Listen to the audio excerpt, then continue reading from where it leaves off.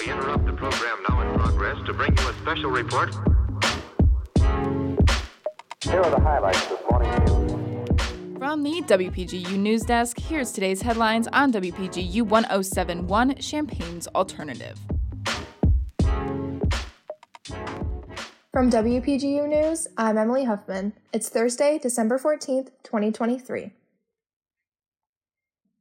The Illinois National Association for the Advancement of Colored People, President Teresa Haley, is facing scrutiny after a recording of her making disparaging remarks about immigrants who were being bused into Chicago. In an October video call between the NAACP county presidents, Haley called the migrants savages and rapists.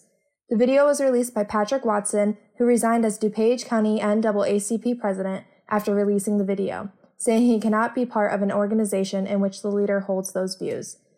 After trying to deal with it internally, he is now publicly calling for Haley's resignation.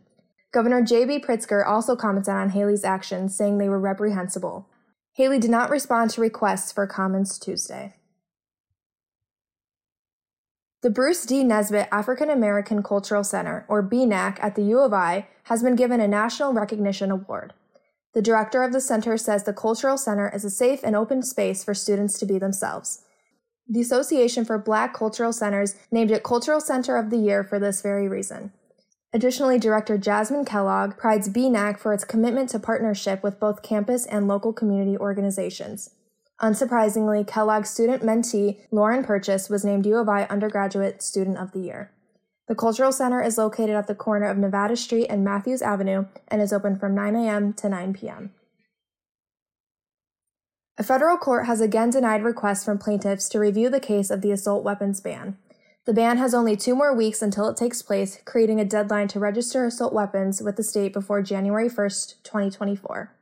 The plaintiffs were not just asking for favors in the federal court, but throughout the states as well. Currently, there are many opponents in East St. Louis asking a judge to issue a preliminary injunction only on the registration component of the law.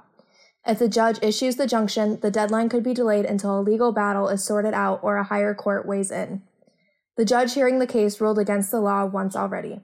Although Governor J.B. Pritzker has stated mild concern, he says he is confident the law will still go into effect on January 1st. He says he believes more people will register as the deadline approaches. Illinois defensive lineman Jerzon Newton gains an All-American honor from the publication Sporting News. Newton is ranked first in QB pressures among Division I football players, according to Pro Football Focus, and has the most sacks and tackles in the Big Ten.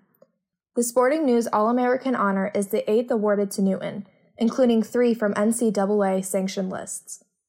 It is likely Newton will become one of 23 consensus All-Americans from the Fighting Illini. Contributing reporting for this newscast was provided by Adeline Moy, Joaquim O'Malley-Macias, Kate Morris, and Peter Dara. Our deputy news directors are Alyssa Eaton and Caitlin Devitt, and our news director is Madison Holcomb. For WPGU News, I'm Emily Huffman.